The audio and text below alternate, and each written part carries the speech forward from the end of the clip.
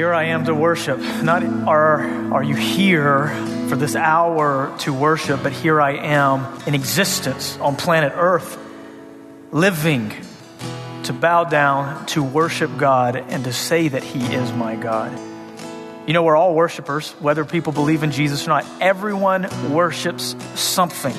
It's whatever we say is worthy of my attention and my affection and my time and my energy, what I get up for, what I go to bed for, what I wake up for. All of that is what we worship. And then this word reaches our ear, and this good news, which transcends everything we would have experienced on life beforehand or after, reaches our ears and tells us of a true God who lives, who made us and gave His only Son for us. God so loved the world that He gave His only begotten Son, that whosoever believes in Him would not perish, but have everlasting life. I'll never know how much it cost, personally, to see my sin upon that cross, because He's the one who bore all of that for me and for you. And this God is worthy of our time, energy, and efforts. We worship Him. So we're going to bow the knee, even as the song says right now, pray and ask God to help us and give us ears to hear this morning.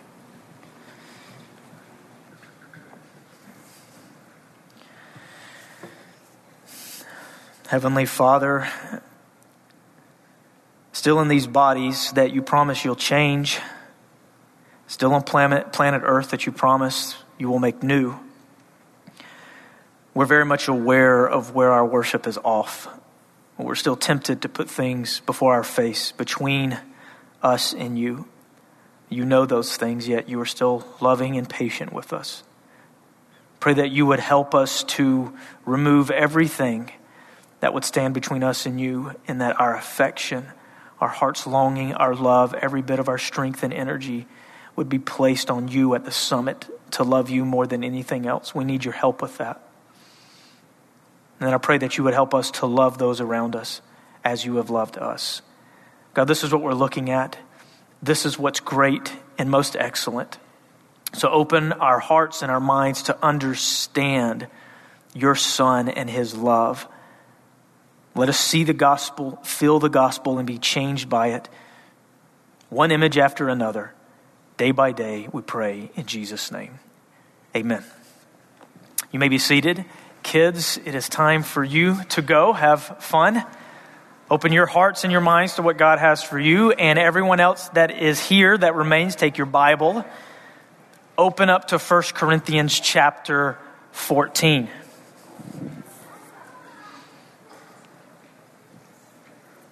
First Corinthians chapter 13, that's where we're going to be today. We're in our series, Empowered. And you'll see the tagline there, Empowered by the Spirit, chapter 12, through love, which is where we are right now in chapter 13. And then we'll eventually get to this theme in 14, for others, where the focus is on desiring the gifts that would benefit those around us. Those are what's most important. So let me bring our mind back to the place where we are before we jump into talking about what love is. Paul is writing to the Corinthians that were a good example of a bad example, and a church that was not spiritual. He introduces early on in the book, I wanted to come to you as spiritual people, but you're not influenced by the Spirit. You're still like a human in the flesh, operating in worldliness. And here's how I know. And then he gives all the chapters, all the examples, all the times of how he knew that they were not spiritually led, but they were fleshly led, carnally led, because of the division and the fighting, the lack of love, the misuse of their gifts. But they were deceived into thinking that because of what they were experiencing in their body, because they were experiencing like, man, this is great. This is awesome. This feels right. My experience is wonderful. This must be right. This must be of God. And then Paul introduces in chapter 10, you cannot drink of the same cup as the Lord and of demons. I do not want you to be participants with demons. I want you to take the cup of the Lord and drink that. All of us unified together, following the Lord, being led by the Spirit. He talks in chapter 11 about how they were coming together for the Lord's Supper, and it was not for the better, but for the worse. So practically, beneficially, it wasn't benefiting each other. It was actually they would leave worse because of the experience together. So Paul's like, that's how I know. Come to 12, and he says, now concerning the things of the Spirit, concerning spirituals, not necessarily spiritual gifts, but concerning the things that pertain to the Holy Spirit. I don't want you to be uninformed.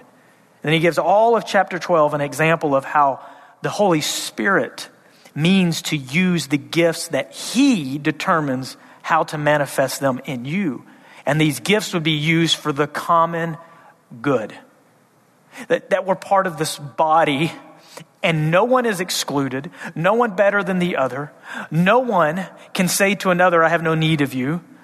And no one can look at who they are and say, man, I'm not important because I'm not like this person. But the body would have the same care for one another. And when one suffers, we suffer together. And one rejoices, we rejoice together. And at the end of 12, he says, man, there's all these gifts. There's these higher gifts that God's given. These gifts that have to do with word ministry that your focus and effort and desire to see should be focused on, not these lower ones that don't really benefit anyone. And we're going to get more to talking about what those are as time progresses.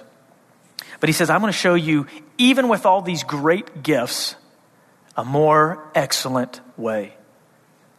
As the Spirit's working in you, the epitome of God's empowerment in you isn't necessarily when you get the function of the gifts right. Surely that's a sign that the Spirit's at work. But the greatest sign that the Spirit is at work in you is when you have the Spirit-empowered love reverberating through the whole congregation. From each and every one, empowered by the Spirit to love like Jesus does. Which is why last week Todd talked about what happens when love doesn't lead, when we don't lead with love.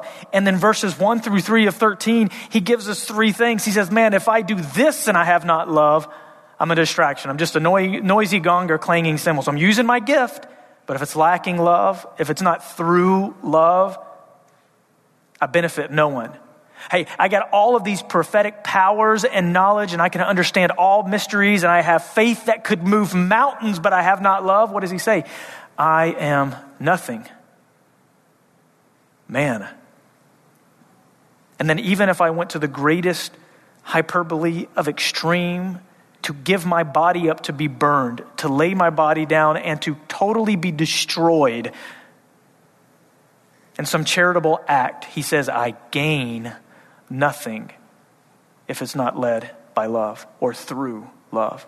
The point that I want you to see as we're getting into this, I want you to have the context, is Paul is trying to work to the center of the heart of the person to know 100% that the Holy Spirit is leading your life and not you.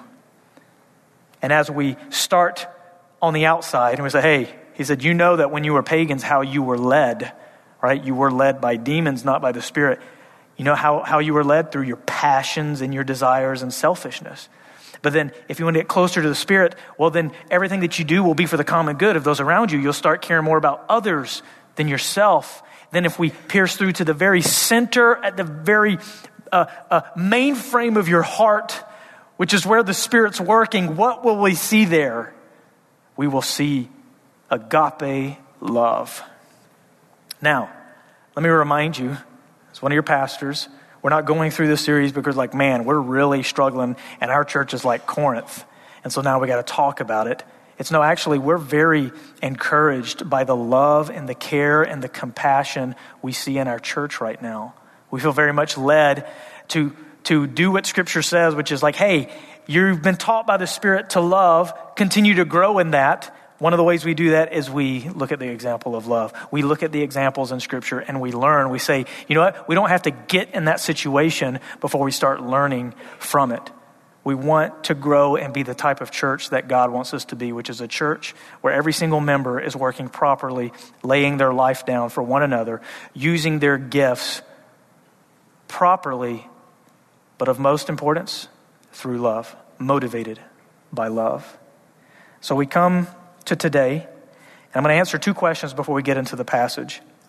So notice, you'll see it on the screen, notice this verse, Ephesians 4:4-16. Turn there with me. Another passage where Paul is talking to the Ephesians in a similar way as he's talking to the Corinthians about their gift sets.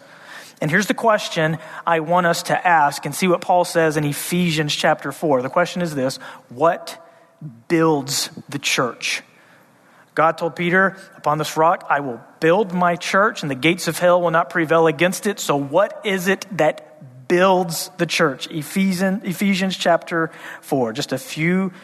You have first, 2 Corinthians, Galatians, Ephesians.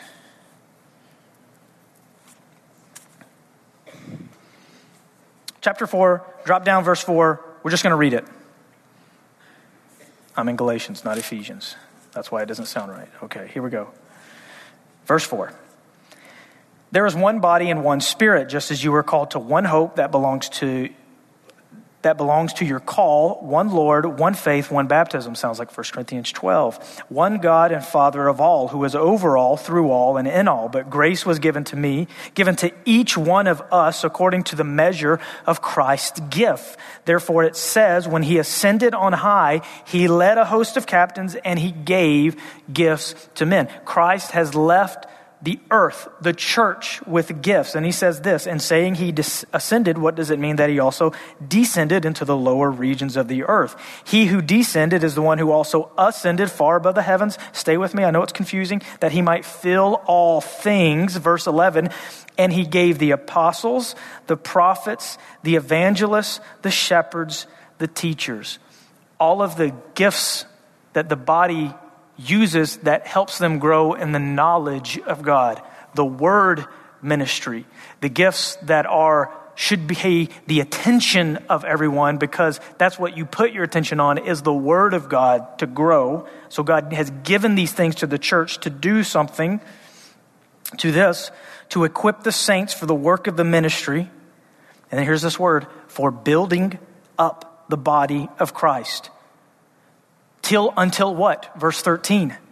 Until we all attain to the unity of the faith and of the knowledge of the Son of God, to mature manhood, to the measure of the stature of the fullness of Christ. The goal of the body is for us all together grow until we reach the fullness of Christ, which means we in our life individually think, act, talk, and live like his son Jesus. Guess what? We're still all on that journey, aren't we? Anybody here thinks they've arrived? You've just revealed that you haven't. Verse 14, so that we may no longer be children tossed to and fro by the waves and carried about by every wind of doctrine, by human cunning and craftiness and deceitful schemes.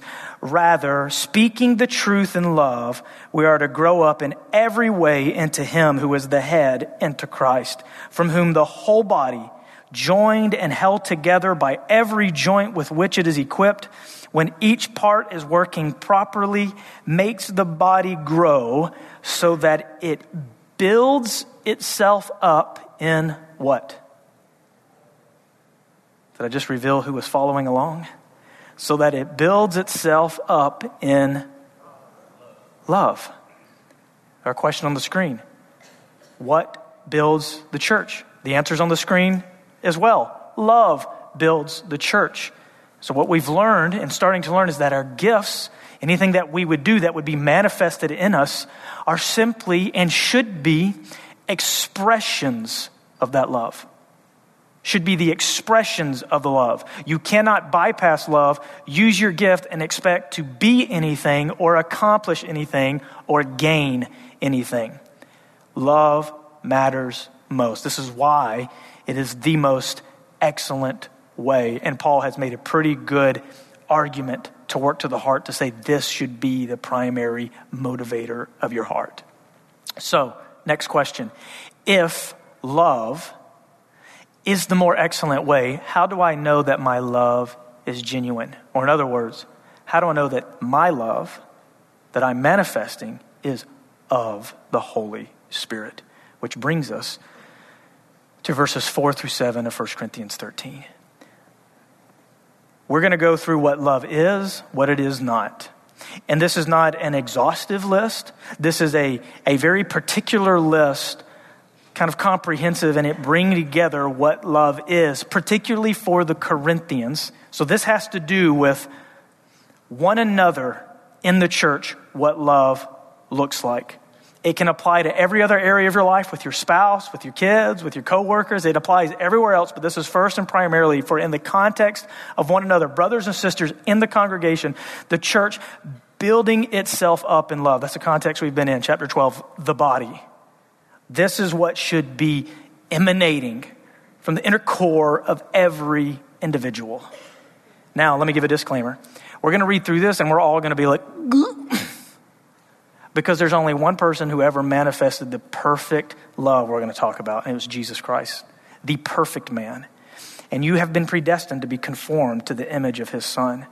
The Spirit now at work in you, he's wanting you to look to Jesus as the archetype, and you are being transformed for the rest of your life into that image, which means you're going to grow, which means you're not there, which means when we go through this, myself included, all of us are going to be convicted about where we're missing this. But what are we getting a picture of with this love?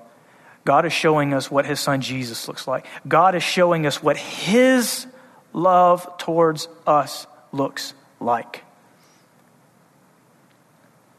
On the screen, I'm going to show you another verse, Ephesians 5, 1 and 2. You do not need to turn there. I simply want to read it for you. So as we go into this, I want you to see this as the type of love that God has for you, but also the type of love that we are to be pursuing, chasing after. It says this, therefore, be imitators of God as beloved children, and walk in love as Christ loved us and gave himself up for us, a fragrant offering and sacrifice to God. Okay, 1 Corinthians 13, 4 through 7. Let me read these few verses and then we'll talk about it. Love is patient and kind. Love does not envy or boast. It is not arrogant or rude. It does not insist on its own way. It is not irritable or resentful. It does not rejoice at wrongdoing, but rejoices with the truth. Love bears all things, believes all things, hopes all things, endures all things. So here's what we're going to do. We're just going to go through this, walk through this, and understand what he's saying about love. Yeah, we can see these words, just read them, but let's dive into them a little bit more.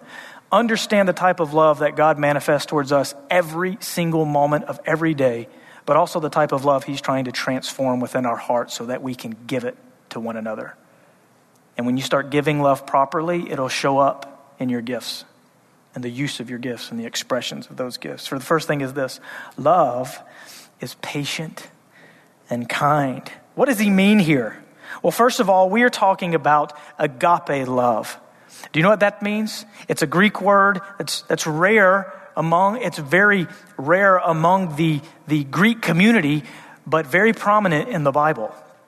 Agape love is the type of love that has to do with benevolence for others. It's the type of love that says this: I'm only concerned with benefiting you. It's not the type of love that we get confused today, where it's a sensual feeling. It's me loving you because of what you give to me. No, it's I'm loving you regardless of what you give to me or don't give to me. I loving you because I want you to be benefited regardless. This is the type of love that God sheds on us. Demonstrates his love in that while we're still sinners, Christ died for us. Regardless of who we are, of what we've done, still motivated from the inner core that I want to benefit and help and love the person here. I want them to benefit of this most selfless type of love. And he starts off by saying this agape love will manifest itself amongst one another in a love that is patient and kind. These two words go together. Patience is this idea of long suffering. It's that there's someone in your life, or maybe someone that you meet, that does something and offends you in a certain way to where now you are tempted to want to retaliate, or you want to become angry, but instead you choose to suffer the person long, one after another. It's this idea that no matter how many times you could be wronged, you will never retaliate. That you actually become very good at people wronging you and you never giving it back to them. Let's think about Jesus. He, when he was reviled, did not revile in return. How often did Jesus experience offense or things that would warrant him to avenge himself? And yet he did not. He was patient. He suffered the wrongdoing all around him. He suffered it all the time. You got to be patient to love. I mean, think about it. He was a friend of sinners. So think about the areas of the city he was going into, the people he was hanging out with. He would have to be able to be patient with the wrongdoing all around him, never explode, and to be patient. So that's more of something that you're not giving to someone. You're choosing to not give them your frustration. Instead, you're being patient and kind. Kindness, what is this? It's not just this idea of a disposition that seems nice. Kindness is the word that means useful. It's a word that means service. It's another word that means you want the person to benefit from you. You're patient and kind. So whereas patience is you not giving them maybe what they deserve, kindness is instead every action towards them, you want it to benefit them. You want them to be cared for. Gracious, it's an active goodwill on behalf of this person. These two go together. So when you're loving, you're patient and kind. Enduring all the wrongdoing, but everything that comes out of you is goodwill and welfare for the person before you. Already, I'm with you. Already, I'm starting to get convicted. Are we not? Lord, we miss this all the time. You know it. Help us. Love is patient and kind. Look at this. Love does not envy or boast. The word envy is the same word, jealousy. And this word is used actually in chapter 12. It's the same word when he talks about earnestly desiring the higher gifts. By implication, you are jealous and envious for the type of gifts that were very flashy. And we're going to find out as he bleeds into the rest of 13 and in chapter 14 that the gift that was primary issue in the church was this gift of tongues. And I know you guys have been itching. Why aren't you explaining any of this? It is coming. We're going to go through what the scripture tells us to go through and not jump into any of that until it's time. Next week, we're going to start explaining what these things were and get more into those details. So bear with us. Tongues was a gift that was flashy and showing that they were fighting over and arguing about and had become kind of the gift that got all of their jealous longing and desire. It's the word we get the word zeal from. Burning, strong desire and passion for something. Envy says, I want what they have. And even worse, envy would say, I don't want them to have what they have. There is no love inside of any of us when that is inside of us. Jealousy is an extremely impossible thing to live against. Actually, the jealousy of God is the scariest of all types.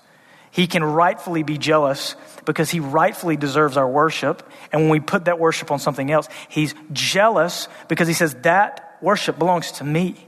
And he can rightfully long for that. The Proverbs talks about how jealousy compared to anger and wrath is no comparison.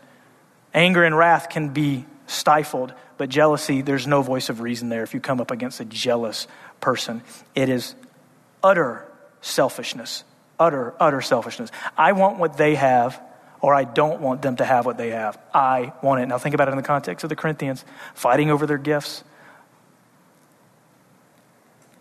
Someone who says, I'm not valuable in the church, and they self-deprecate because I don't have this ability or that, or I don't have what they have. The person who's spending all their time ruminating over those types of thought is a person who should not assume or think that they have love inside of them.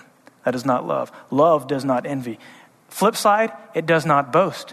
Boasting would say, I want others to know what I have. Boasting is not the person who's envious, but the person who already thinks that everyone should be envious of them. Look who I am and what I have.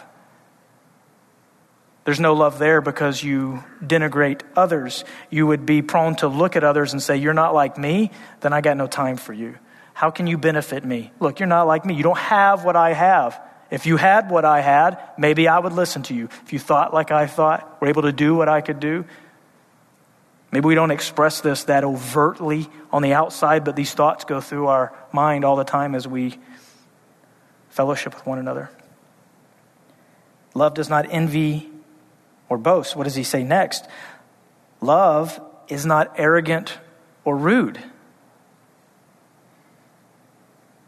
Arrogance, this idea, you just think too highly of yourself, right? It's this, I'm in love with myself. I self-aggrandizing, romanticizing myself and my life and who I am. I am arrogant. I have lifted and exalted myself up in my heart. I am above others. I am arrogant. This is the type of warning Scripture gives. Take heed lest you fall. Pride comes before a fall. Littered with the Corinthians, right? This is what Paul heard of. This is what he knew. So as he's saying, this is what love is, knowing exactly that they would be applying this type of love to their current situation, knowing like, wow, we are missing it. We are not being led by the Spirit. We are not loving. We are still operating in the flesh. Or more, more severely, to explain it accurately, participating with demons. It's the wisdom that does not come from above, James says, but is earthly, unspiritual, demonic. Where there's selfish ambition and jealousy and rivalries, it is told to be demonic and unspiritual and worldly. There is no Spirit of God there. The next word he says is love is not rude. Maybe your scripture says unbecoming, or does not act unbecomingly. The word rude has the idea of you are simply just not sensitive to how others think and feel. You could care less. You're going to do what you want to do, regardless if it's inappropriate or not, regardless if it's not funny to others, regardless if it makes others uncomfortable. And this had to do a lot with sexual types of sins. Manifesting itself and taking advantage of others because you don't care about how you make them feel, because it's all about what you want. Rude. Love does not act this way. It's not ill-mannered. It's not inappropriate. It actually cares about the feelings of someone before us. Some of us may be really good at truth and saying what's right, but we almost braggadociously lift ourselves up about, look how much I don't care about what others think. Well, when it applies to fearing man, that's right. But when it is applied to the type of love where you actually care about how others feel around you, you will not act rudely to your brothers and sisters. You'll be sensitive to what hurts and doesn't, what's inappropriate. You'll care about what they think, and else hold back whatever it is you would do or say. Then he says this, love does not insist on its own way. It's not arrogant, it's not rude, it does not insist on its own way. Self-willed. Think about the Corinthians. From the very beginning of the book, he introduced the fact that they were in cliques. Some were of Paul, some were of Apollos, acting in an arrogant way. Some were of Christ. And they all would have been fighting, pointing the finger at each other's, saying, you got to be like me. It's got to be this way. It's got to be no. It's got to be this way. It's got to be from Paul. No, it's got to be of Apollo. No, it's got. Well, Jesus said this, but an arrogance, a sense of like what I want is of utmost importance. And so in every situation, in every conversation, I'm always going to steer it to what I want, what I think it should be. And I'm going to be thinking it's the right thing because this is the deceitful, cunning ways of the world. We always do what we do because we think it's the right thing. The scripture comes along and it exposes it and says, no, recheck it. If it's not according to how Christ lived and it's not self-denial and others focused, then it's not of Christ. Just because you believe it's right or feel really strongly it's right and it must be this way, if you are insisting on your own way, unconcerned about what others may think or want or need, regardless of how righteously, convictingly passionate you think it is, you're operating not in love, insisting on your own way. Love does not insist on its own way, selfish, self-willed. And then it says this, it's not irritable. So he hits two sides of the spectrum. Because maybe some of us would say, hey, you know what, I'm a very patient person. But he says, no, love is patient and kind.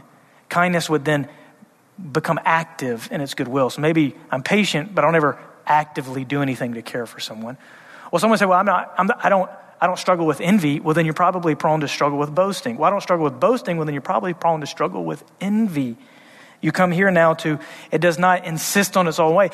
I don't struggle with insisting that everything be my way. Well, then maybe you struggle then with what he says next. Irritable, resentful. Well, I'm not an irritable. Well, let's talk about it. Irritable, provoked. The bear can be poked and then explosion, right? Irritable, what's happening around. Anger's there and you want it to come out. You want to explode. Irritability. Everything around you, regardless of who it is, whatever's happening, it's welling up with you, the sense of anger when you want to let it out.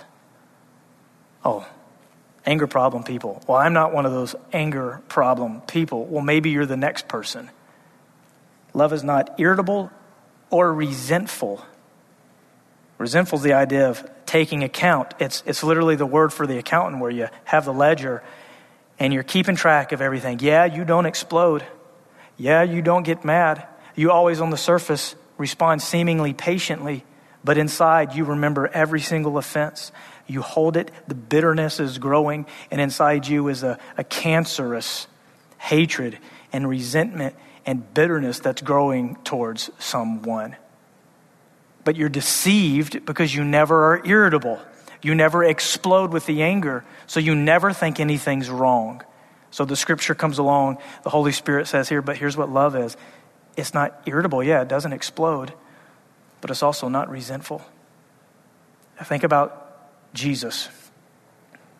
He had plenty of times where he could have been irritable, and plenty of things where he would have the right to harbor and hold and be resentful to us. Not counting our sins against us. Instead, choosing to, while we were sinners with a long track record of sins and things worthy of death and hell, still in those moments while we hated him the most, when we were running from him as hard as we could, when we were doing whatever we wanted to do, living in rebellion, doing whatever it is and thinking however it was and saying whatever it is, insisting on our ways, living in such an offense to the holy God who created morality itself, who made the law, constantly living in a way that is an offense to him, and then every single person on the planet throughout time bringing their offenses to him. Yet this holy God is not irritable or resentful, and still at the proper time brings his son into the world,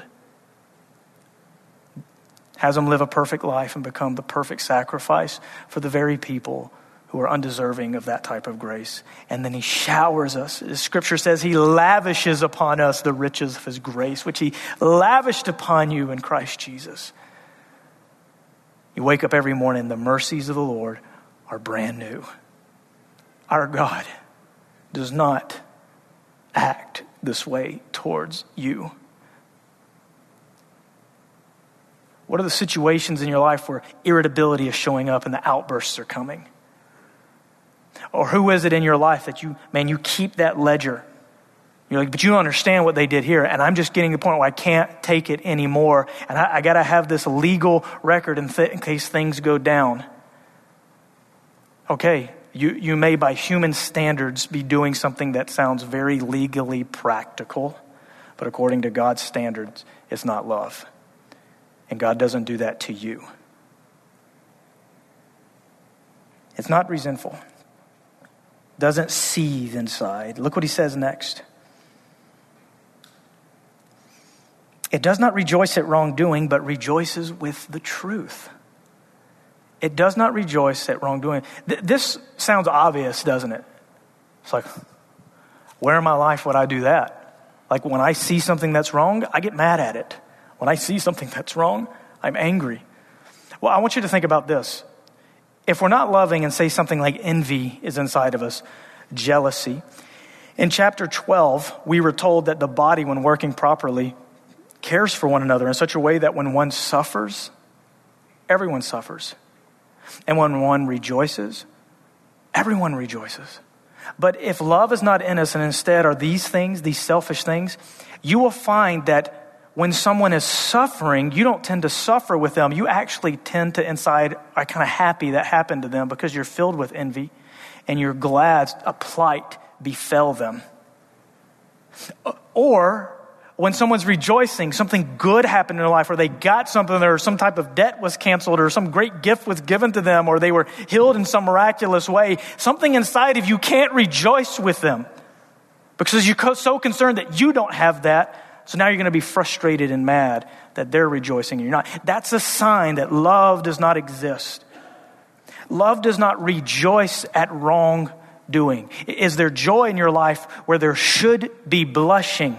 Is there rejoicing where there should be confrontation? So now think about this. What about the areas of life where we're in a group setting with people and something happens either in the conversation or even in the actions that is wrong? And in that moment, you know what the truth is. What are you ashamed of? Are you ashamed of what you're hearing and experiencing? Or are you ashamed of what you know you should say? But in our culture, hey, you do you, boo. Hey, you do you. Right? Because we're more concerned that people feel a fake love and support from us. Love will not rejoice and support wrongdoing. It will care more about the truth, which is why he adversely says, instead, it rejoices with the truth. Not simply with what's true, but with the truth. This is this idea of God's word and truth. You love God's word. It rejoices with the truth. God's people love what God has made, what he says is good, what he says is great, what he says is honorable. God's people love that. And God's people disdain accurately and appropriately, like he disdains it, the things that are evil and wicked and does not rejoice with it. And we live in a culture now where the fake love is taking over and pressing against us. Hey, you want to love us? You want to prove to me you love me? Then you'll agree with me. You want to prove to me that you love it? Then you'll say what we say. You'll get on the same bandwagon we're on, and you'll not only say that it's okay, but you'll rejoice and celebrate the Pride Month with us. Love does not rejoice at wrongdoing, and there's much darkness in the world. We must shine light into it, and it requires rejoicing in the truth. But in all these things, speaking the truth in love. And there are no shortages of opportunities for now as a Christian to be on the platform and the hot seat where people have the microphone in your face saying, well, what do you believe about this? What do you say is good? Man, in the beginning, God created the heavens and the earth. Male and female, he created them. And when he looked at it, he said, it was good. God's way is best. And there was an angel that is filled with envy and boasting and arrogance and pride and jealousy that hates God and what he has created. And we see here, even thousands of years later after this was written, the same evil manifestations are propping up trying to attack the very thing that God created in the beginning. How God created you is beautiful and good. But you need to know there is a spirit and a participation with demons in the world today that wants to attack the very things that God has made because it hates him and it hates you. And he comes to kill, steal, and destroy. Love does not rejoice at wrongdoing, but rejoices with the truth. And now he's going to culminate it. He's going to say 4 things that are of extreme hyperbole that are going to nail the coffin of who Jesus is and what his love looks like for us. He says this: love bears all things, believes all things, hopes all things, endures all things. Let's talk about that. Love bears all things. What does that mean? Word bear. Support. It's the idea of protecting. It's the idea of caring for. Bears all things. In the context of the church, one another ministry, think about the Corinthians. anything that you would experience that would seem like wrongdoing, that would seem very hard to get along with people, you are bearing this. You are bearing whatever it is this person's making you feel. And to bear with them in all things means that you care more about protecting them and caring for them than giving up on them or to fighting against them. That even when maybe there's a wrongdoing and you must confront them, you still care about protecting them in that confrontation. You are supporting and protecting one another in all things, all scenarios of life. You know, the Corinthians had it backwards. You go to chapter 5, you see a person who was sexually immoral in such a way they were not repentant, and in such a way it would have made even the Gentiles blush. And Paul says this, your boasting is not good. Okay, you are bearing with them, but in the wrong way. You're bearing the sin and not the person. Your boasting is not good. This is egregious. This must be judged amongst one of you. Do the loving thing. Tell him to repent. If he does not, he must be kicked out and removed from among you so he can experience the destruction of the flesh by Satan himself, in hopes that if he will not listen to the cries of the brothers and sisters, he'll come back after experiencing that his way is not good and only leads to destruction, and he'll repent and come back. For the unrepentant person, to bear with them means to deal with them in that way. But in dealing with someone in such a hard way, you still care about not harming them and protecting them and doing as much as you can to help them succeed. Love bears all things. Then he says this, love believes all things. Love is not cynical or suspicious all the time, right? A cynical, suspicious attitude is not something that you get an award for or should, and should not be confused with discernment. No matter what happens, no matter what someone says, it's hard for you to take people at their word face to face.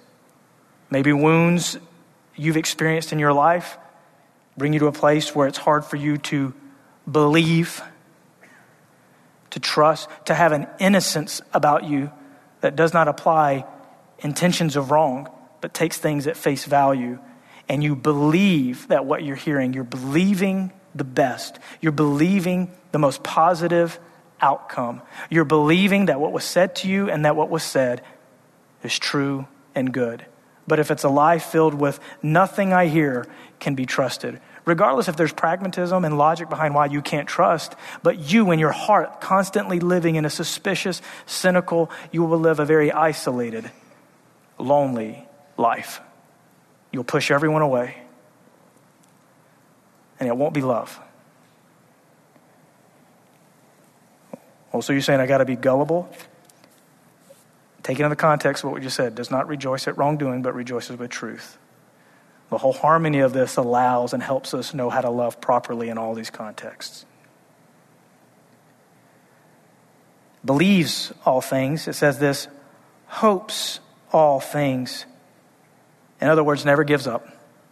No matter how many times you experience the failure and the offenses of someone in your life, you never come to a point where you say, God's done with you, I'm done with you. We cannot get there.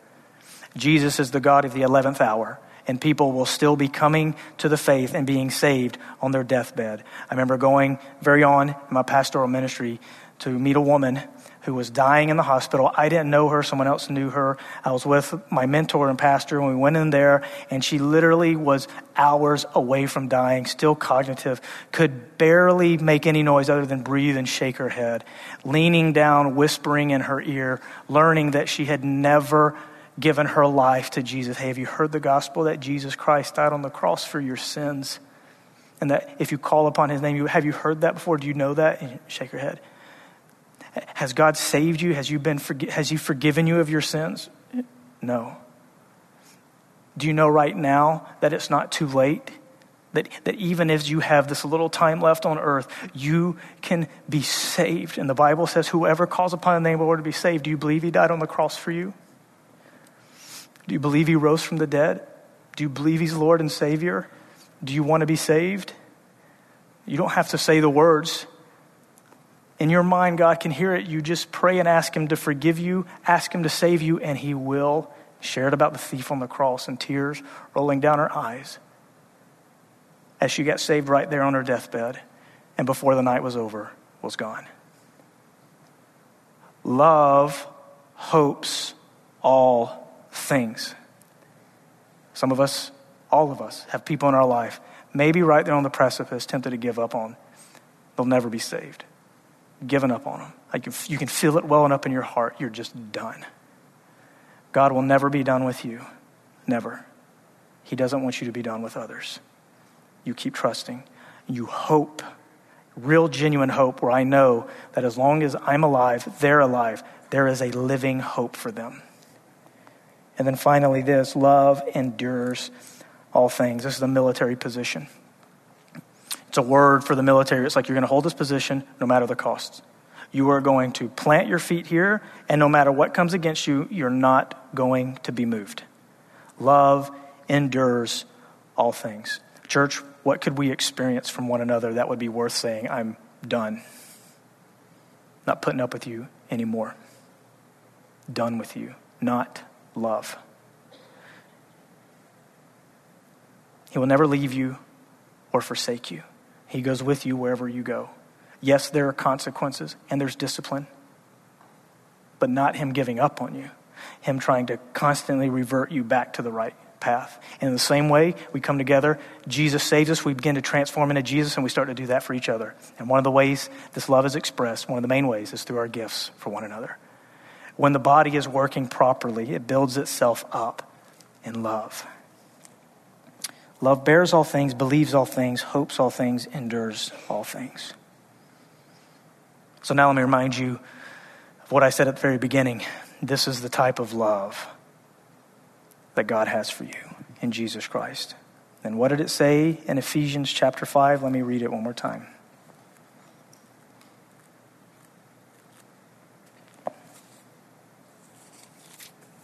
Therefore, be imitators of God as beloved children, and walk in love as Christ loved us and gave himself up for us, a fragrant offering and sacrifice to God. I'm with you on this. Every single one of us should be hearing this perfection of love and this example and description of Jesus and be convicted of where we're missing it. That's expected.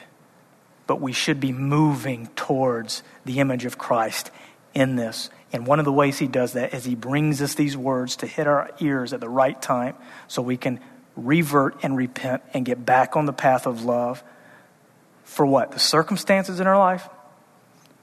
For the people in our life. Let's pray. Heavenly Father, thank you for your word. It convicts, it rebukes. You know my heart of many times not wanting to stand up here and even preach this, feeling so unqualified and unworthy because of where perfect love is still missing in my life. All of us as your children here feel that and say that.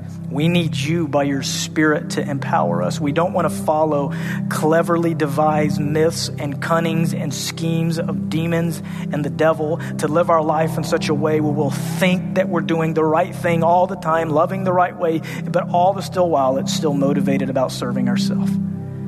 Jesus, you taught us what self-denial looks like, what willingly laying our life down looks like. Would you manifest that in us? And that we would be the vessels of light for the world and for one another for our time here on earth. That our life would not be wasted, where we gain nothing, we profit nothing, and we benefit no one else around us. But God, we would be you on earth. Do this in our hearts in Jesus' name. Amen.